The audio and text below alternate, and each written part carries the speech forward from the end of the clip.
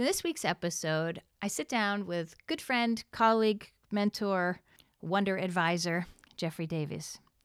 What I know you're going to love about this conversation is that it takes us back to childhood and the permissions that we gave ourselves to explore, to wonder, to wander, and to be enough with going outside and enjoying a moment that we're in. Not instead of making a living, but so that we can make a better living while we're living a better life. Take a seat at the table next to me, Robin Ivy, and some of today's most meaningful thought leaders, mentors, and spiritual guides, and even some people like you and I, as we discuss their extraordinary lives and adventures in being human. Enjoy this week's episode.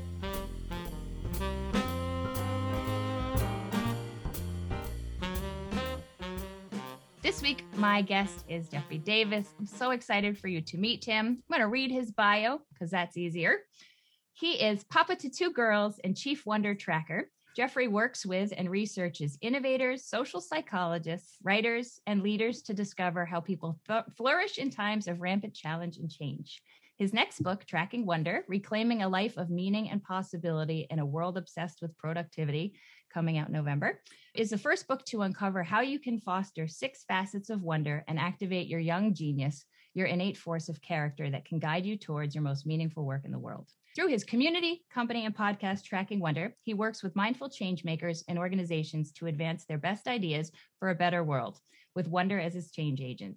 He has presented at conferences, universities, and organizations throughout North America and beyond. He's the author of 3 other books and is a regular contributor to Psychology Today Online and lives in the Hudson Valley with his 2 young daughters and his wife, Hillary, who's also amazing, by the way, and very worth mentioning, right? Yes, absolutely. Although my favorite thing about you came from our friend Jonathan Fields, who I will say said, maybe his biggest true driver, though, is to be the kind of adult whose life reveals to his daughters the grace and beauty and joy of a wonder that never ends.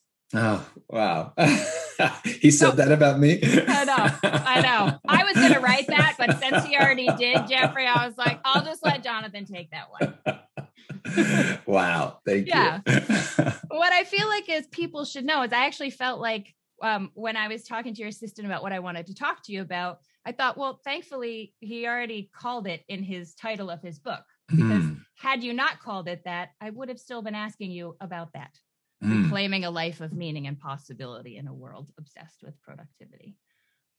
So how about we start there? Yeah, let's start there. Yeah. You want... is there a question there? You want me to just start talking about that piece? Because I was thinking about knowing that, when I think of you, although I think of you first about wonder, I also immediately connect you in my mind to mindfulness, right? Yeah. And in part because I feel most like a spaz in your company because you are, right? Because if for those of you who don't know, he's so peaceful and I'm so not. So it's so lovely when I'm in your presence. I'm always like, I love this presence. And I feel like this around, but I think that it's important that people know, you have a real deep history of mindfulness that guided this work. So can you start about how you became fascinated with wonder and then how that became the title of your book?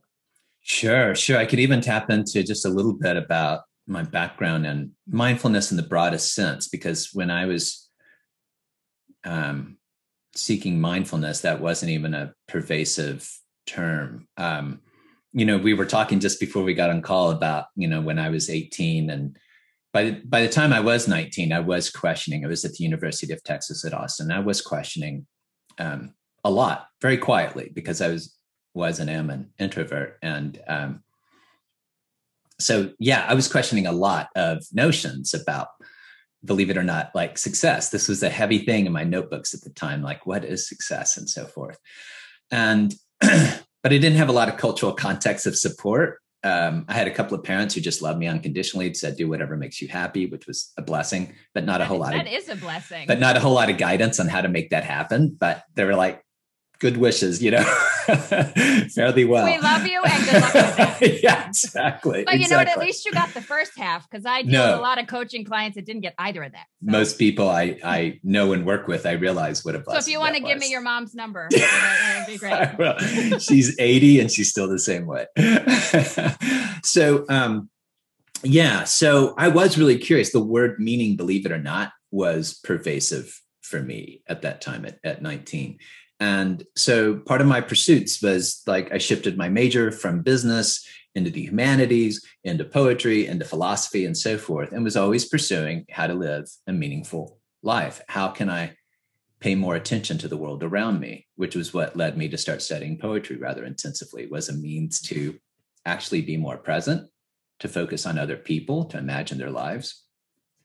And I was curious at 20, I took my first yoga series. I had to quietly leave, my roommates, so they didn't know where I was going, because they would think I was, just like one of those really hippy dippy people. This is in the 80s.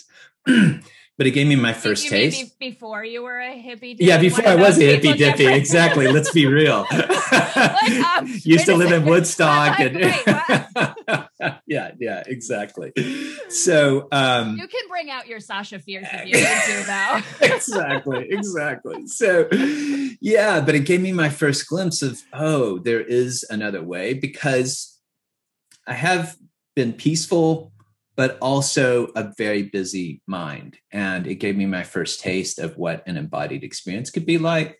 That gradually led me years later up here in the Hudson Valley to be a resident at the Zen Mountain Monastery, and all as an approach to live life more artfully. That was my real desire, not only to quiet my mind, but how do I shape this life here in this body, in this world, not to escape it, but how do I really live it with presence? Gradually, that led me. There are some different layers that led me to wonder. And I'll just say in short, tracking wonder is a set of practices and a skill set that we can learn to practice and foster, that allows us to be present to the moment, that allows us to be present to possibility, even if not especially amidst rampant challenge, adversity, and change. And so we can unpack that any ways you want, but there was an actually crystallizing moment when everything you see behind me was completely burned down. And that was a sort of a crystallizing moment to this world. Let's start there. So it is kind of relevant to our times, because I'll just speak to our times and this world obsessed with productivity. And it's funny because I just talked to Charlie Gilkey yesterday. Okay. Who is a mutual friend of ours and a productivity expert. Yes. And it was beautiful. Yeah. And Charlie's a very good friend for a long time. And we both, I think, understand productivity. I've watched him question the word productivity over the past few years as well. Yeah. And, when you look at our world, I think I read a recent survey of mothers that 93% of them are burned out. And this is up only from 85% before the pandemic. 93% of mothers are burned out. Over 60% of surveyed teachers before the pandemic were burned out. That's before the pandemic, all right? And close to 40% of Americans express that they feel loneliness on an ongoing basis before the pandemic, right? So these were all these conditions in our culture of busyness that were already pre-existing, that the pandemic increased and boosted in so many ways. It's as if the culture has been operating this sort of default mentality for a long time that is getting disrupted. And so we all experience personal disruptions as well. And certainly I did several years ago. I'd just been like a few years into this journey of tracking wonder and possibly thinking maybe I could write a book on the subject, but I really wanted to. I was like, I need to wonder more about wonder and not just assume I think I know wonder, which is like, what do you know about wonder? Completely contradictory. And I have to keep on knowing what I think I know about wonder, which is a real challenge in writing a book about wonder. So, my wife, Hillary, and I just bought this farmhouse in the Hudson Valley. And had our dream sort of Walden woods and pond in the back. And we were like, oh, let's build a new life. Let's build our businesses. Let's, maybe build a family with little wonderettes roaming around. And then this crazy lightning storm ripped through the valley one July afternoon. Lightning struck literally this house, like just above like this room, and sent a fire roaring through our house, mostly decimated everything you see behind me, like 300 volumes of books, 20 years of archives. And my laptop, this is before I knew anything about Dropbox, melted with my next book. Dropbox knew anything about Dropbox. Yeah, exactly. So yeah, it's like the house literally burned down, but I think for many of us, we've had our own versions of our house of reality burning down. Or our inner houses are always burning. Our inner houses. Yes. And we're burning out, right? Yes. So I came back the next day. It turns out we would be out of the house for over 15 months while everything got gutted and restructured and so forth. We'd had 2 miscarriages about a couple of months before. I got Lyme disease 3 weeks before the fire. And so the next day I'm like really trying not to like take this personally, like some karmic force, but I'm angry, I'm confused, I'm really shutting down, even though I know I can't afford to shut down because there's a lot of things that need to be taken care of. And I come back to this room to see what can be salvaged of this reality. And so I'm looking at those bookshelves, they're all charred. They didn't look like this. And out of the corner of my eye, I see this like pulsing, this yellow. It was actually a morphed monarch butterfly that had flown in through one of the many holes that the firefighters had knocked in our ceiling and walls. And it's just there. And for a fleeting moment, I just paused and took it in. And I just felt this opening. It was this, all my tightness and closeness dissolved. It just for a fleeting moment, just enough for me to see the reality of the situation differently, to see the strange beauty amidst all of this rubble. And that I knew ultimately things would be okay and that I could navigate this. Hillary and I could navigate this. And I really did then start to question during that 15 months, some other deeper questions like, oh, this is the real practice of tracking wonder. I already had that phrase with me. I was like, no, this is the real practice. How do we and how do creative people ultimately thrive amidst adversity, challenge, change? How do we like really stay present with what is while still reimagining what could be? So those were some deep questions that stay with me. What this is. So let me turn it over to you. You said it so much better than I did. I was like, because I feel like there's such this inclination about like the what's nextness of everything. And I have that impulse in myself of like, let's get out of this moment and on to the next one, especially if it's not a pleasant moment. But at the same time, I think there's huge value in resiliency. Like I've learned through my own experience of cultivating resiliency that if I step over something before it's time, it will only serve to eat away at the foundation of whatever I think I'm building upon. And so I wanted the coolest, smartest, interesting, thought-provoking people to like come on here and share with me and the listeners about like, how do we do that exact thing? Like, how do we give ourselves permission and the tools to be with what's here without needing this to be different, and hold the space for that, be present to it, learn what we need to from it, and hold the space somehow simultaneously to also start to generate a vision again and a connection to possibility again, and to maybe I can let go of ideas or constructs of how it needed to be before, right? Like if we were already at 85 and now we're at 93% burnt out, well, maybe we can like scrap the whole thing since 85 wasn't the goal. Like I don't want to get back to that. Right? Like was that normal? Right? Like, I tend to not be so normal in my own mind. So normal isn't usually the thing I'm striving for. Yeah. It's usually the thing I'm wondering about why everybody else is striving for. but I do think that part's so important. So I'm glad that you already spoke to them. Yeah. No, I'm always questioning that phrase "return to normal." I questioned it over a year ago when What normal? I can Normal remember for who? I can remember my nephew asking, like, a couple of months into the lockdown, he's like, how soon before we get back to normal? And I was like, there was no normal to get back to, and we're only going to move forward, I hope. But thank goodness you've had a lifetime of learning how to navigate the magic carpet ride. I think that, and you and I were touching just a little bit about this beforehand, that before this talk, that I have framed challenges early on, even before the fire. I used to have this phrase of move toward the difficult. I didn't have the language of don't bypass it then, but clearly there's a lot of bypassing, a lot of spiritual bypassing and emotional bypassing in our culture of difficulties. So I already had this tendency to move toward the difficult. And then this framing of every big idea we have begets a series of challenges. So as we're imagining new possibilities, I think it's really beneficial if we just acknowledge that as we pursue those new possibilities, they will beget a new set of challenges that we've sort of signed up for.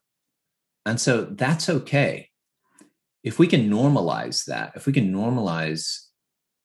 that a good life is challenging, if we can normalize that it means that we can approach challenges maybe a bit more easily and deftly. We don't have to approach challenges like this all the time, or flee.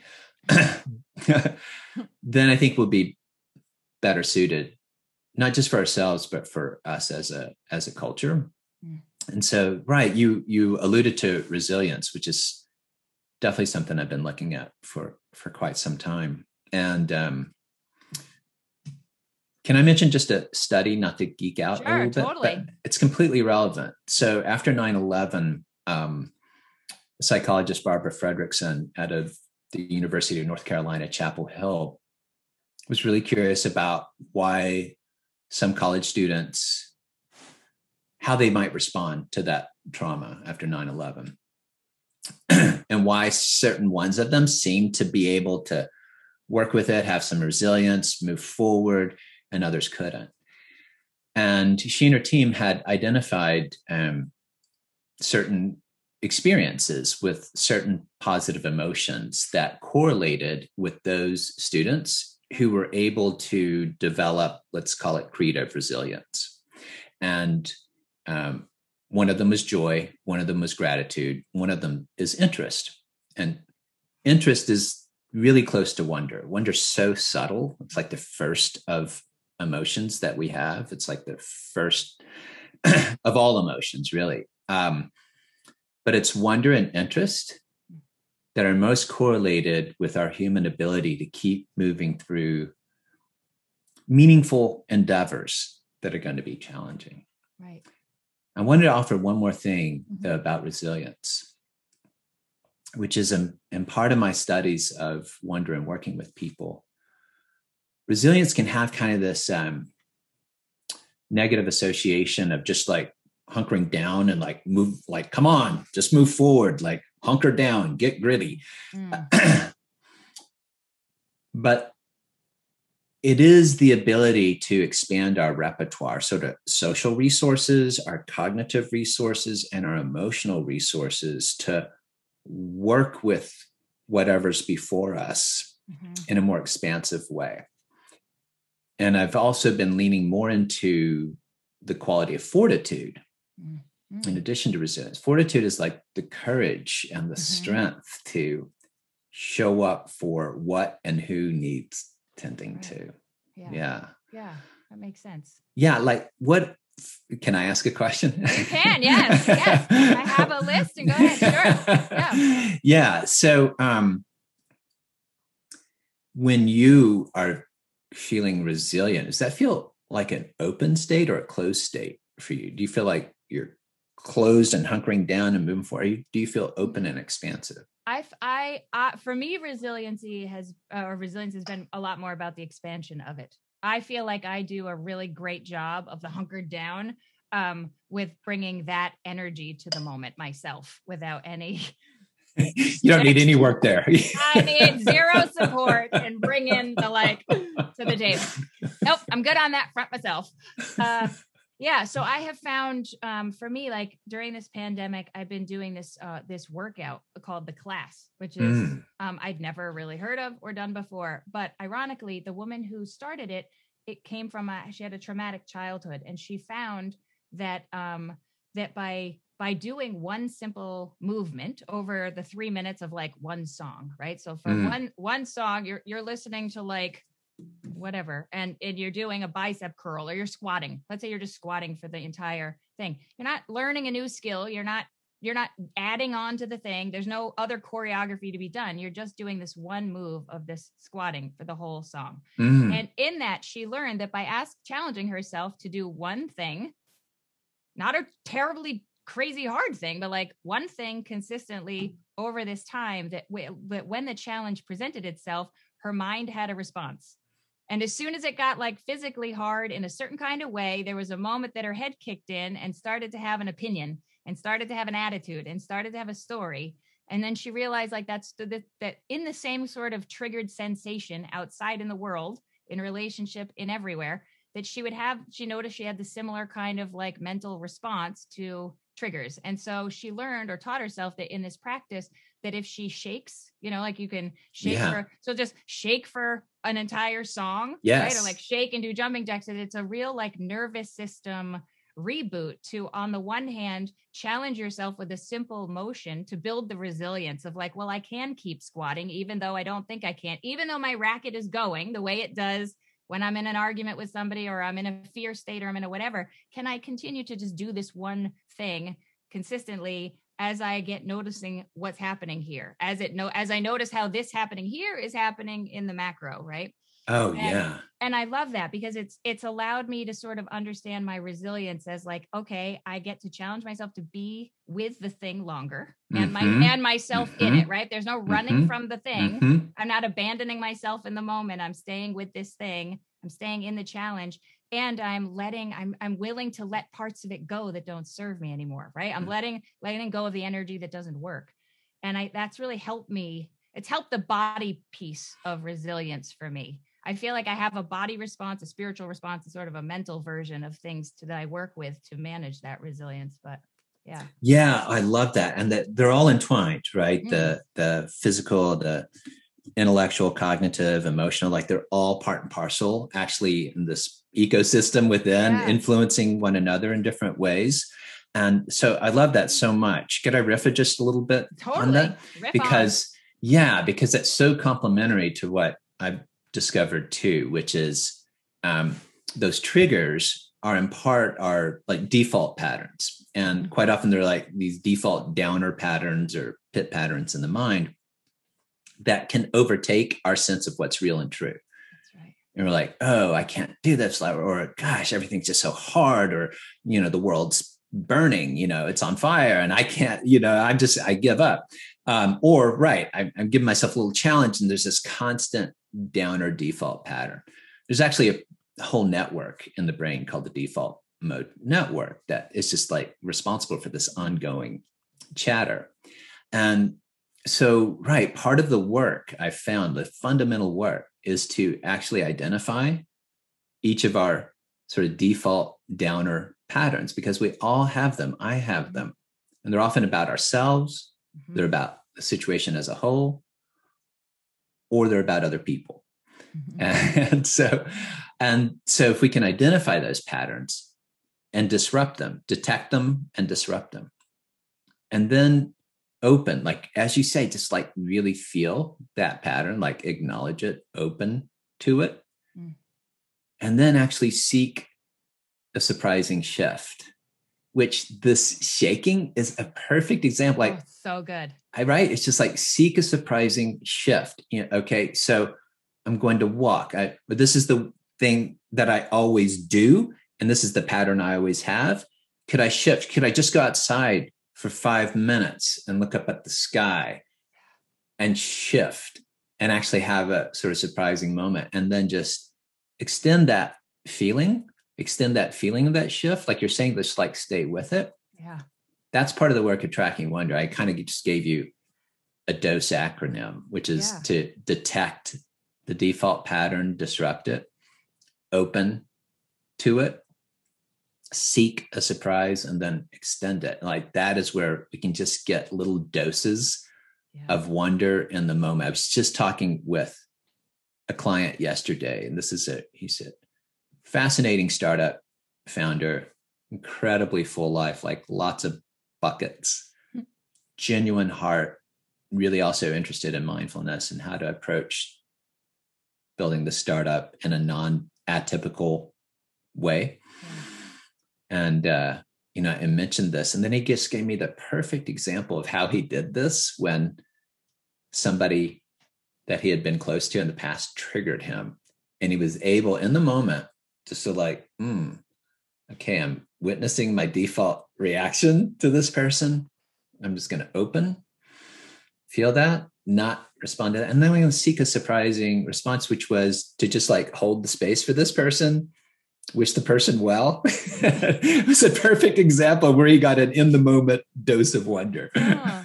It's funny because I think, having been a commercial photographer before I got into coaching, I always use the language of default settings, right? Because on a camera, if you buy a high-end camera, it comes already set. Like you can put it on the sort of idiot button, so to speak, right? You don't have to know that much about what you're doing. You can there's really a default setting. Like you set it for like, maybe they're going to be moving. There's even usually an image of some like graphic of somebody swimming. I'm like, weird, but like, so you already have these settings built in. And I feel like we live with our default settings, right? And my practice has been about just noticing, like just creating that spaciousness in myself to notice how I do me in the world. Like, how do I do me? And what part am I buying into? Like which parts am I buying into? Which parts am I really attached to?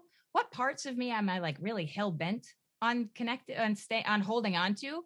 And why? And like the pandemic's been a great opportunity to sort of sit in all of that soup and be with that.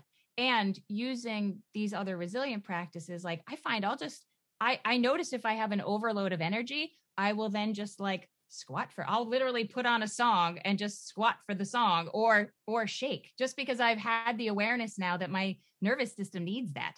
And that I have, for whatever reason, I have too much inside that's like wreaking havoc, and it's good to like just flush it out. It really is. It's like if you had to give a speech and you had to pee, and you'd be like a little distracted. Yeah, that's right. You'd be incredibly distracted, right? Yeah. So it's really like an offloading of excess energy, really. Offloading, right, and potentially shifting, right? Shifting different traits within. Yeah, it's like I have to unload it first, and then I can like go stand in the sun. Or like for me, it's about big vistas, because I feel like I have a tendency to kind of keep things pretty close. Right. So I like to force myself to go find big, like wide horizons, right? Like for me, wide horizons create that big shift too. And nature, my senses, and big horizons.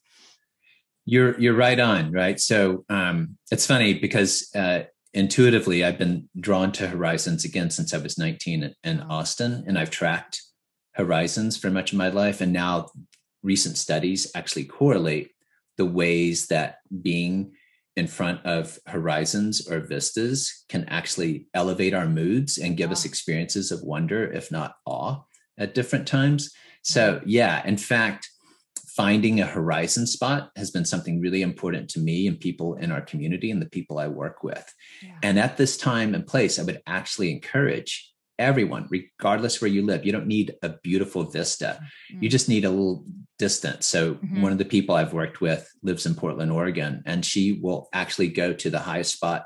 It's like the highest road in Portland for her horizon spot. And what that does is it allows you to do exactly what we're saying in our bodies. We're here in the present, right here at the spot, but we're also in relationship to the near future horizon.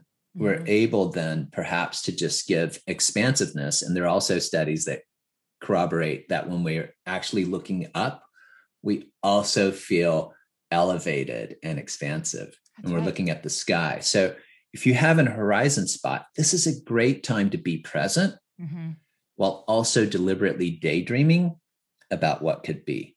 And checking in with the senses, right? Because as I'm standing there looking at the horizon, like I love that I can notice the wind on my skin, right? Yeah. Or like I ask myself in those moments to take myself up on the opportunity. Like while I'm in the moment, then like how many of my senses can I connect with? Like how much can I be even more deeply in the moment? Almost like really like a mini vacation, you know? Yeah. So it's really interesting too, because you are a photographer. And everything you described about the default settings on the camera is so true, and many layered metaphorically. So when the lockdown happened, the beginning of the pandemic in March and April, and family was home more and more, and we're like shifting our experiences together and outdoors, I actually pulled out my Canon Rebel from several years ago. And I'm definitely one to use the dummy button. Sure. But I was trying to challenge myself. I use my default settings in life all the time. Yeah. So I started challenging myself to try to learn a little bit. I still don't know. Like I'm going to have to take one of your courses. If you need anything, I know a girl. Yeah, good. I was about to say, I need a girl who can guide me, because it's actually been on my bucket list, actually, to improve my craft of photography. So, but I did commit to trying to learn a few things on my own over the past year, and ended up creating like a 2020 slideshow for the family. So we could say, oh, well, we did find a lot of pockets of wonder throughout the year. What the camera does for me is really actually vital to wonder. So we come into this world with wonder. Wonder is our birthright. And as you and I and others probably listening have experienced, infants, when they come into the world, they are wide-eyed with wonder. All eyes, they see, right? They're so open to everything. And it's very visual, our first experience of wonder. It's not only visual as we grow and evolve, but it's at first all eyes. And so part of the practice is to keep opening the eyes. These experiences of wonder do, for a fleeting moment, dissolve or disrupt our habitual ways of seeing. So we can see again what is real and true and what is beautiful and possible right before us and right within us. And so this requires some practice. You know, it's nice to say, but it does require practice. And one of those practices is literally like to disrupt the default ways of seeing. I've practiced, I have other people practice too. Pause. So if you're at work and you're noticing everything is closing in, like we can only go for like 60 or 90 minutes of sustained focus, and then things start closing in.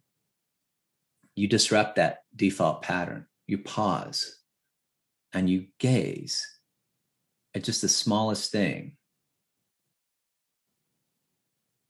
And your eyes start to soften and your neural networks start to shift.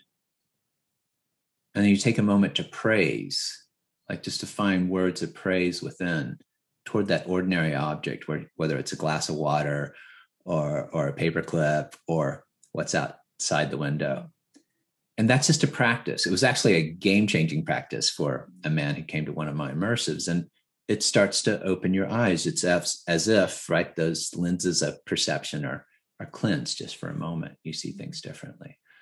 So, yeah, there's one facet of wonder. So there, I've identified that there are so many. Wonder is so multifaceted, but I did identify 6 just to try to, form a book to help us in. There's openness and curiosity, which many people would be familiar with, but they really require the practice in these times. But there's also bewilderment and hope, which are really important for our times. And there's also connection and admiration, which I found possibly the most important facets of wonder in our times. So bewilderment and hope are really vital to help us navigate these crazy, disorienting times. But connection and admiration, Robin, when I think about the deepest suffering of our times that, again, were here pre-pandemic that just exploded, and their ugliness. I would say it's the constant, not just divisiveness, but othering of whole groups of people and of one another, the suspicions of one another. And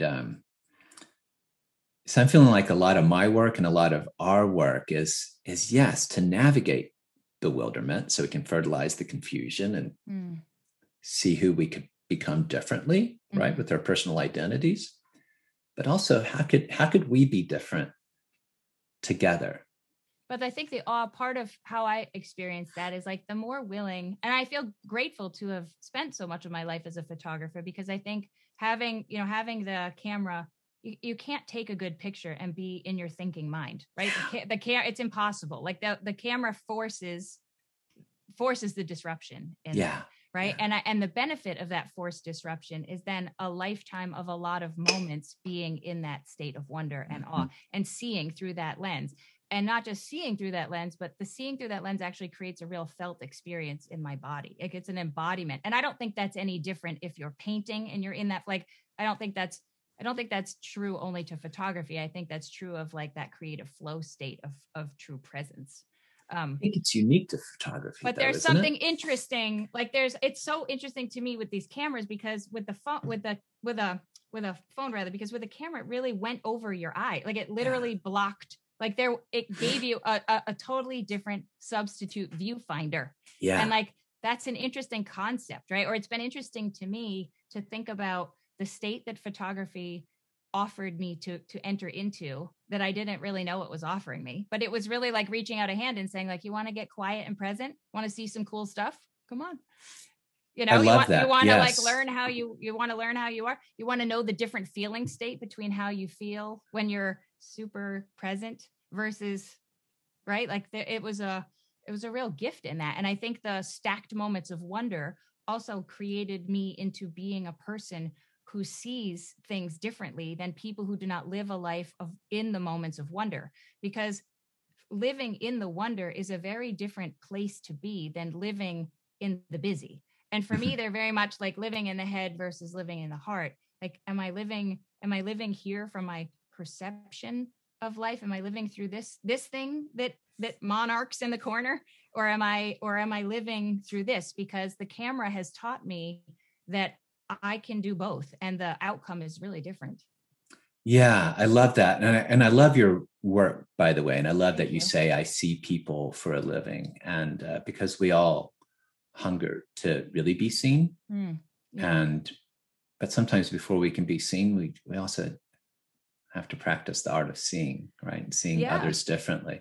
Hugely. So I love that. And I think I think it offers in like coaching. Like when I talk to you, when I talk to Charlie, when I talk to other people who coach and mentor people, the people that I know who have lived in the wonder, right? Who have showed up for the challenge and learned the lessons from the challenge and showed up for the wonder, that perspective is really invaluable in terms of being able to offer people a way to be seen that's different. Yeah. So I love that. It's so true. It's so true. In fact, I've just recognized that in part of my work with others, that is part of my work, is to constantly unbox other people. So cognitive psychologists describe the adaptive unconscious, which accounts for about 95% of our minds. So 95% of what we consider mind is part of this adaptive unconscious, includes the environment and all these processes. And 5% is this little conscious mind that we have. So much is influencing that. And there are all of these unconscious boxing in of other people based on previous experiences or patterns. And so if we box each other in. And ourselves. So we box in ourselves, other people, and our sense of what's real and true. And this is an ongoing practice of unboxing each other. So I want to push back on just one little thing, which is mind and heart. So I don't see them as opposites. I don't see mind body as opposites. They're all part of a continuum. And if anything, I think part of our work is to develop a new relationship with our minds, because our minds are the filter of everything, and they're part and parcel of our emotions. And I want us not to pathologize the mind's activities or our busyness. It's so important, because I find that people who get into mindfulness practices or meditation, they naturally become more aware of their mind's activities. And then they start to really pathologize it. And then they're in battle with their minds. Right. They're like, oh, if I could just get into my heart, I would be different. And then it's almost like a mental bypassing, like bypass the mind altogether. It's going to stay in my feeling state. Yeah. So I guess what I mean by that, Jeffrey, is about 11 years ago, I fell snowboarding, and I had a stage 4 concussion that put me into a semi-coma state for about 3 weeks. And then it was about a year of recovery. And it was so weird. I mean, it was really a very weird experience. Because my mind, having had sort of an ADD mind my whole life, I really identified with the busy mind. And for the first time in my life, my brain was too swollen to do what it normally does. It was too swollen to run its own racket, which I wish everyone could have that experience, because it is a really incredibly weird thing to not have a racket running because your brain's too swollen to run them. And that's a very weird thing, but it was a profound thing for me, because it got itself out of the way enough for other ways of perceiving to be available to me. And what I perceived in that state was so much truer and realer, and it was just so much more what's real and what is than anything my mind could have filtered through it to articulate to myself about it.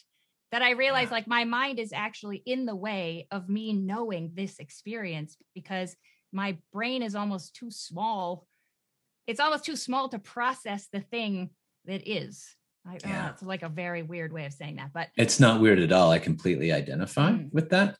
So I've often thought if I grew up in the 90s, I would have been diagnosed as ADD, not ADHD, because it's never hyperactive, but ADD. You know, they call everybody that. I keep saying, I'm like, I'm going to talk to the guy that's in charge of this, because I don't think everybody should be H, even though now everybody's only ADHD. That's the clinical whatever. And I'm like, but I'm not like this, you know? Yeah. And sometimes I'm a little like that, but not them. Yeah. So, because I'm highly distractible, but I think it's because I'm highly curious. Mm-hmm. And so I have attention abundance disorder, as one of my clients called it. Yes. And so part of the work is to increasingly just become more aware of where my attention is. So I definitely have a very active inner worrier, and I have for a long time. I just increasingly become more and more aware of it. And so there's a lot of activity that still goes on. I am peaceful. That's part of like one of my qualities that's been with me for most of my life. But I also have a worrier. I call her Scout, like in To Kill a Mockingbird. She's a little girl who's always like poking around. And so she like gives me a list of things at like 4 a.m. that I should be worrying about. And then I have to like bring out my inner Atticus and say, okay, like I'll get to it. I need to go back to sleep now. And so I completely get with you. That is a remarkable experience too that you shared. It was like a gift where you saw the pause. A lot of people don't have that experience, and they get, they have migraines and terrible pain and all sorts of things. And for me, it was like a go sit under the Bodhi tree for a year and like learn know some things, and then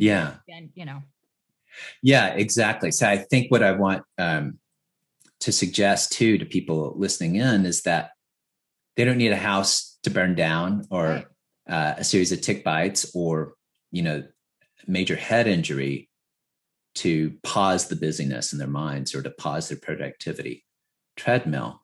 There is this opportunity, right, that we can pause our own inner busyness periodically, like every day, just sort of checking in and knowing that there is a different way. what we're not seeking, what I'm not seeking, is to be in wonder all day long. Like that's impossible. It's like, being in love all day long or being compassionate all day long. You're not spending every minute of every day having sex, probably. Yeah, probably not.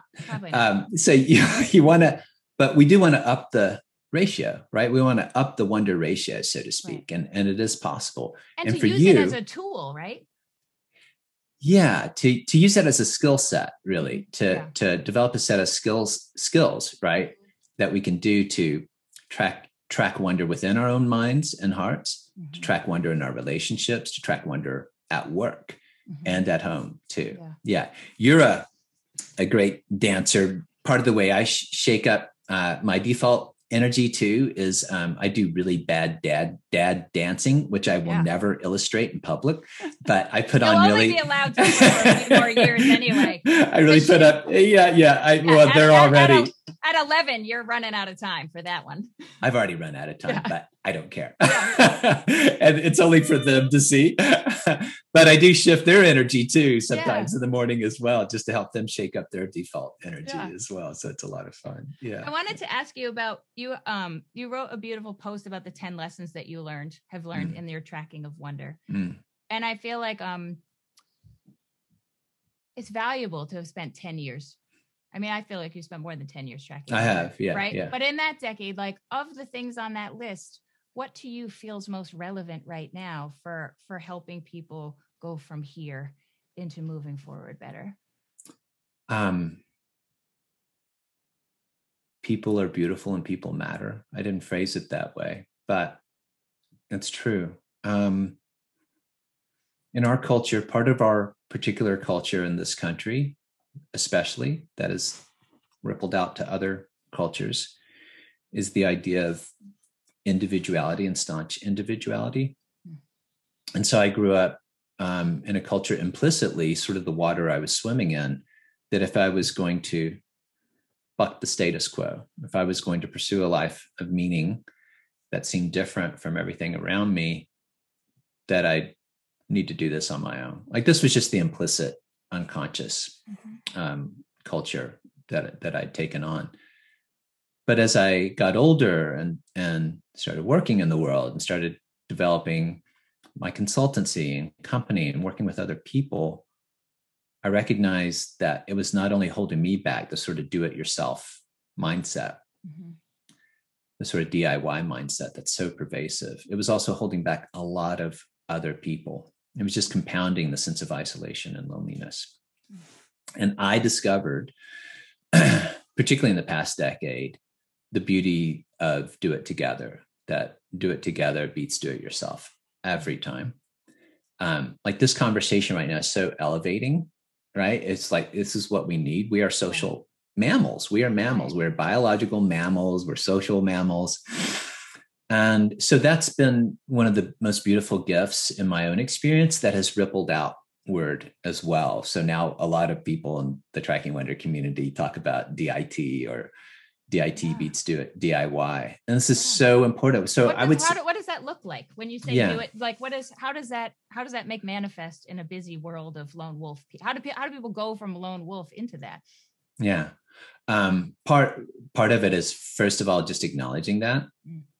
So it requires a little barrier to overcome, a little barrier, particularly for introverts or introverted people who've like carved their own path in different ways, or like, I've gotten here on my own, which is never true. So I'm about to, this book comes out mid-November of this year with Sounds True. There's an amazing team at Sounds True. They're amazing people who've helped me write that book indirectly and directly.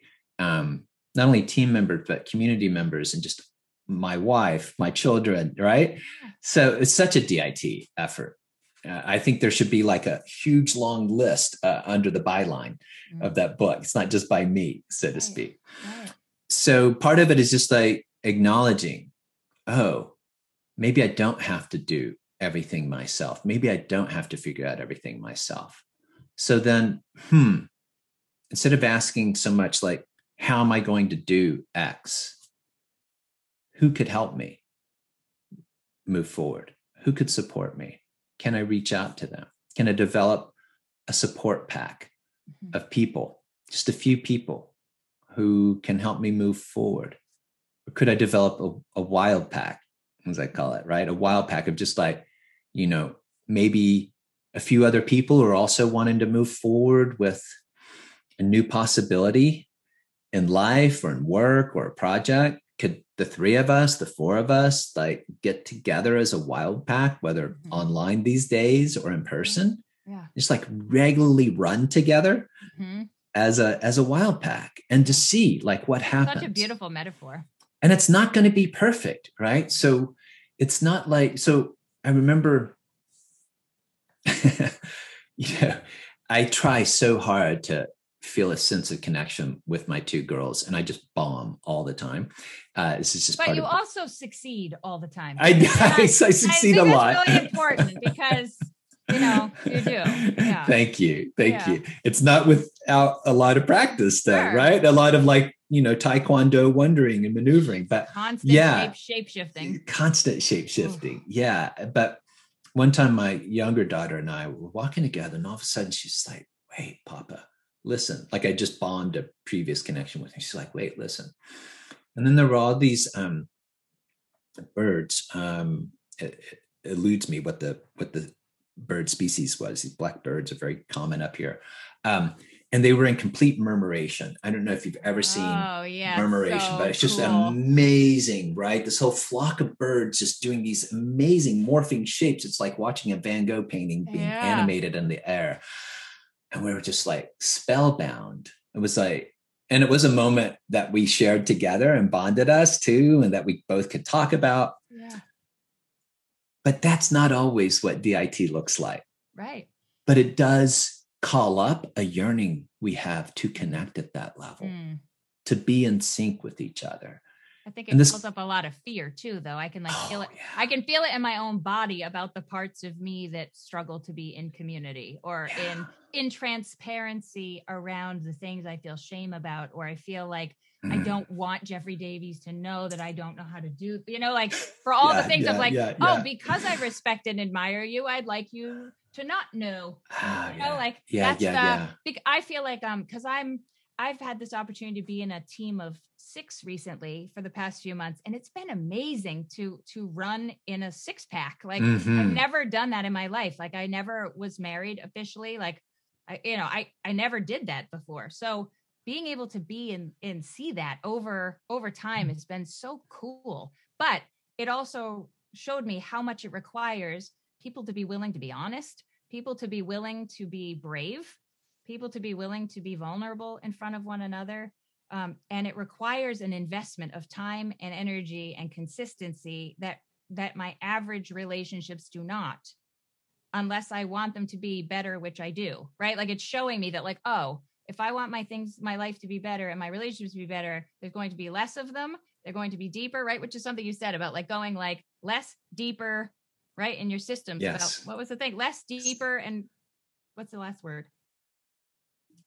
Right? Less, better, and deeper. Less, better, and deeper. Yes, focus exactly. On right? Less systems, better systems, deeper systems. Yes. Right. And I think it's true in that too. Like having that pack creates a sense of potency.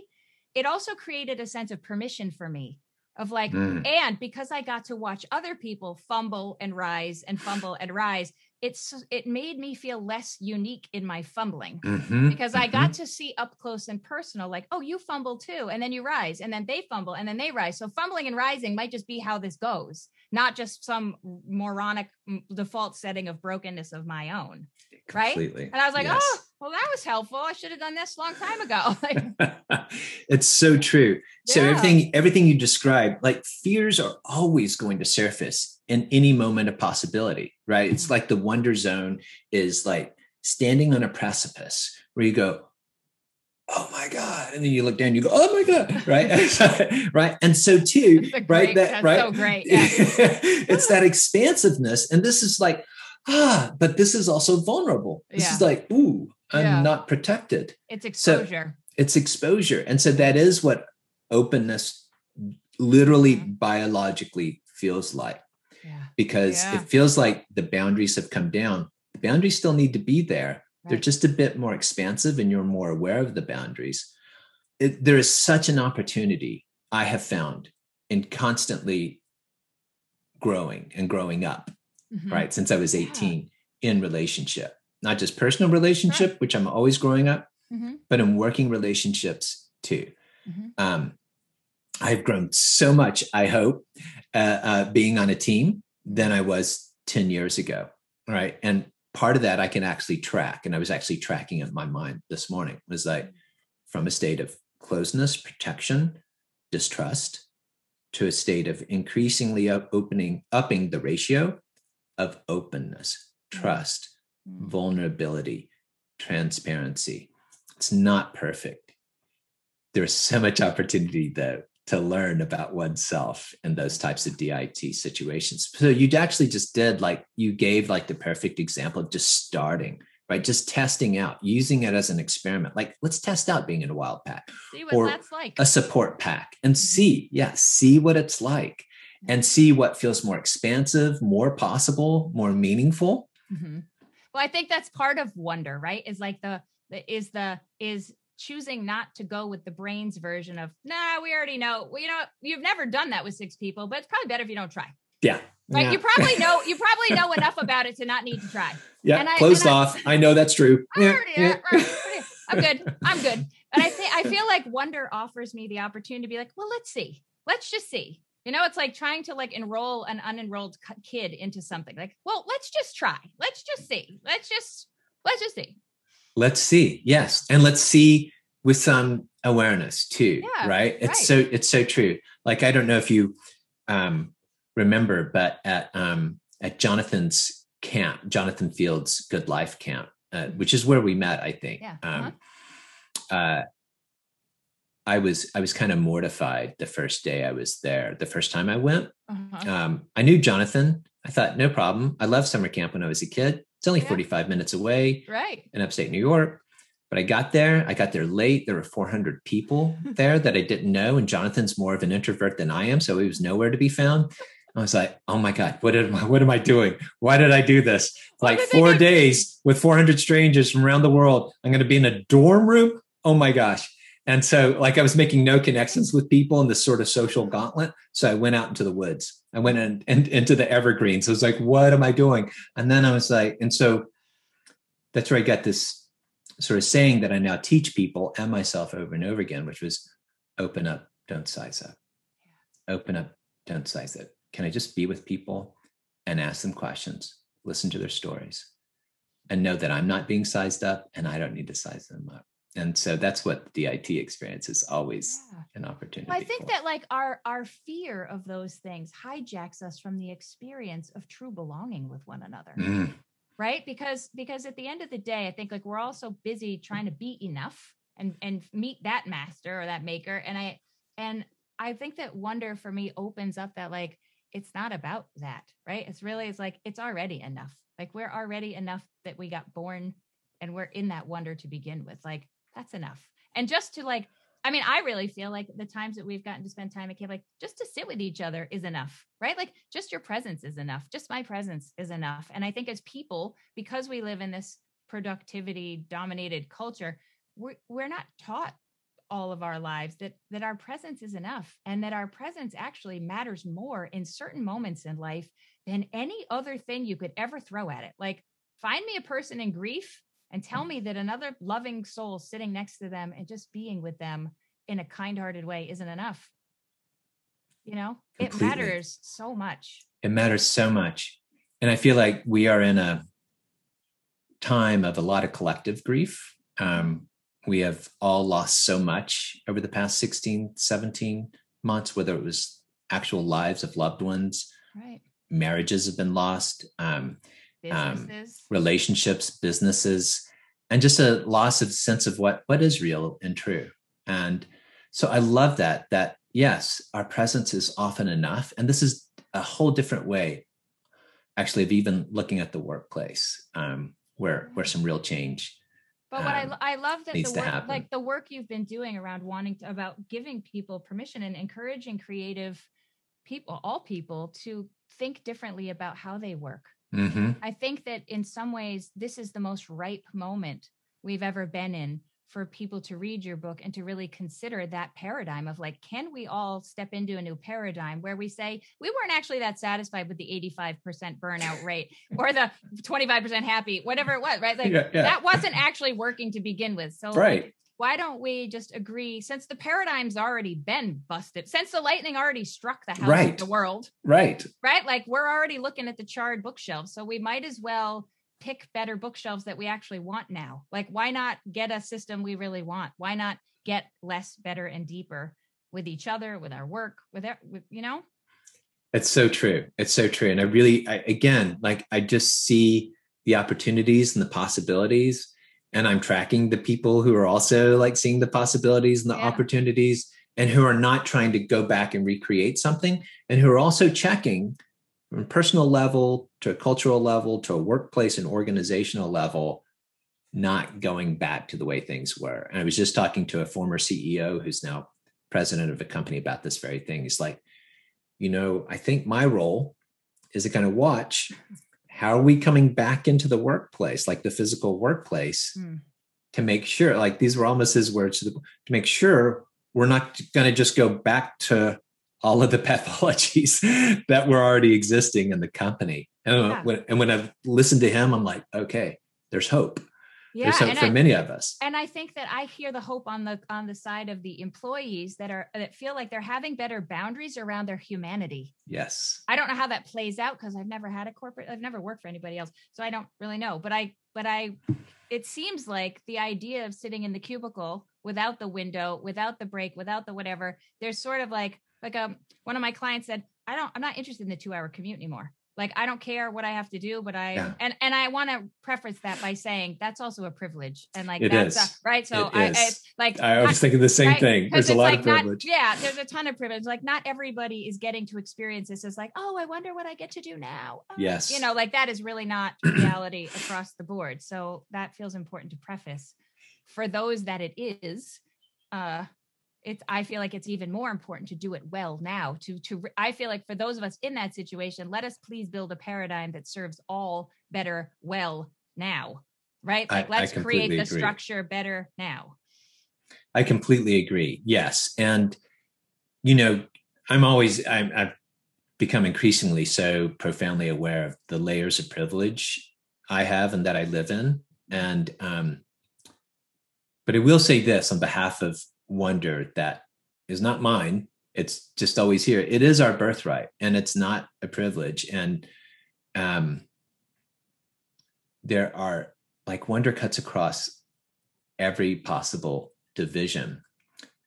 That said, those of us with privilege and those people with positions of power also do have the opportunity, just as you say, to reimagine possibilities, or maybe they're not holding on to the power that they have in the past, and sort of realign the institutions and the organizations that were built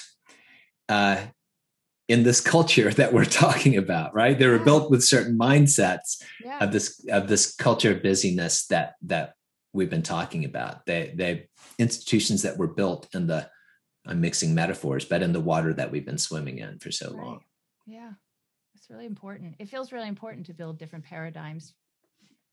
Yeah. Mm-hmm. Yeah. And to keep these conversations going, and to keep, again, continuing to connect, and not to think that we must realize our better futures, our future possibilities alone.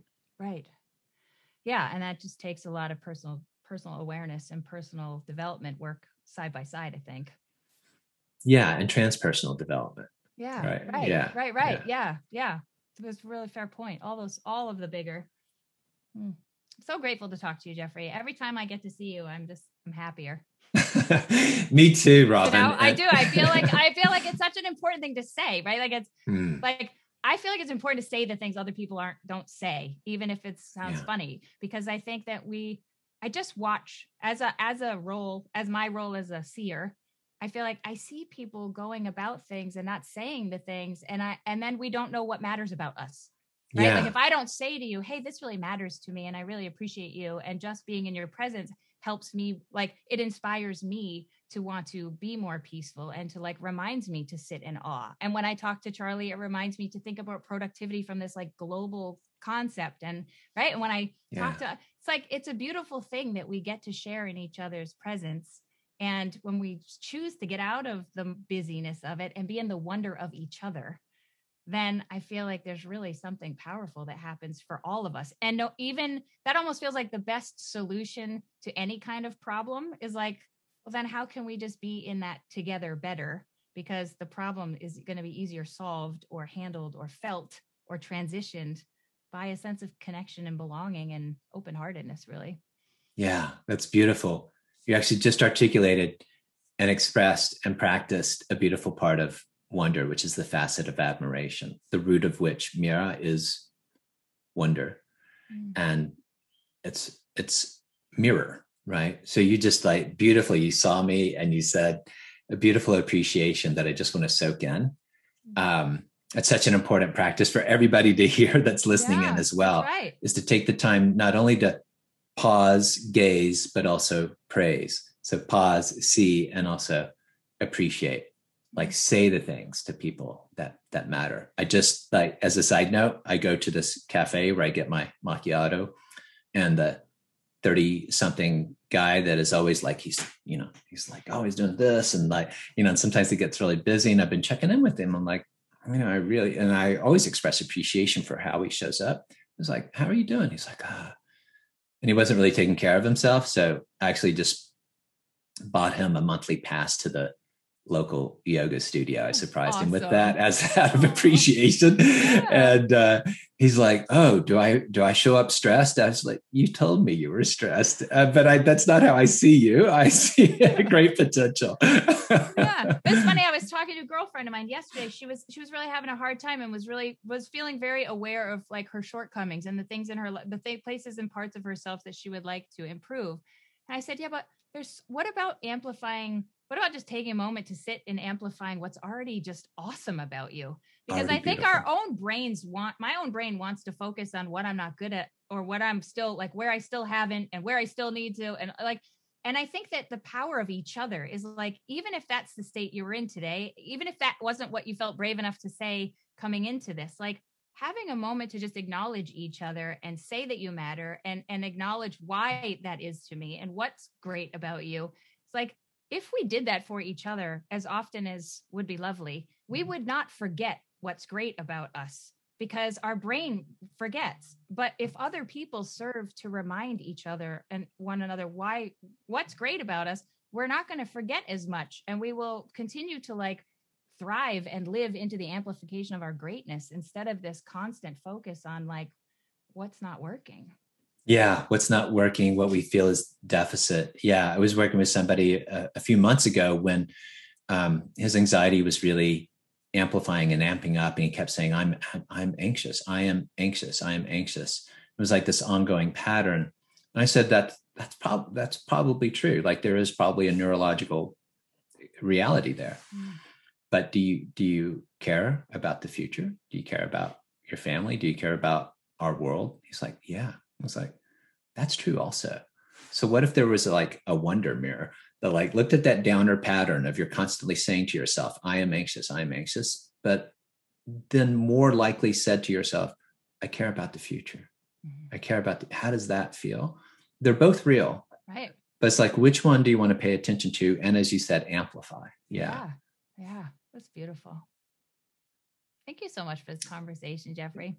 Thank you, Robin, for the opportunity and the conversation. I'm in New York pretty often, so I have to make the drive up. Please do. I'll come check out your coffee person. Excellent. I feel like I'm hallucinating that he does like all the like interesting designs on the top of the coffee. He feels like that guy. He is that guy. Right? He is that guy. And it's kind of a small cafe setup, and there's sometimes like 10 people like waiting in line. He's like doing all the food orders and the macchiato and everything else. Yeah. So yeah. Then he really needed that yoga thing. He was very appreciative. Yeah. Is there anything else that we didn't get to you want to say to anybody, or any final words that you feel haven't been said? I would just invite everyone listening in. Thank you, first of all, for listening in. And just check in with yourself and ask yourself, what is real and true for me now? And what could be real and true for me next?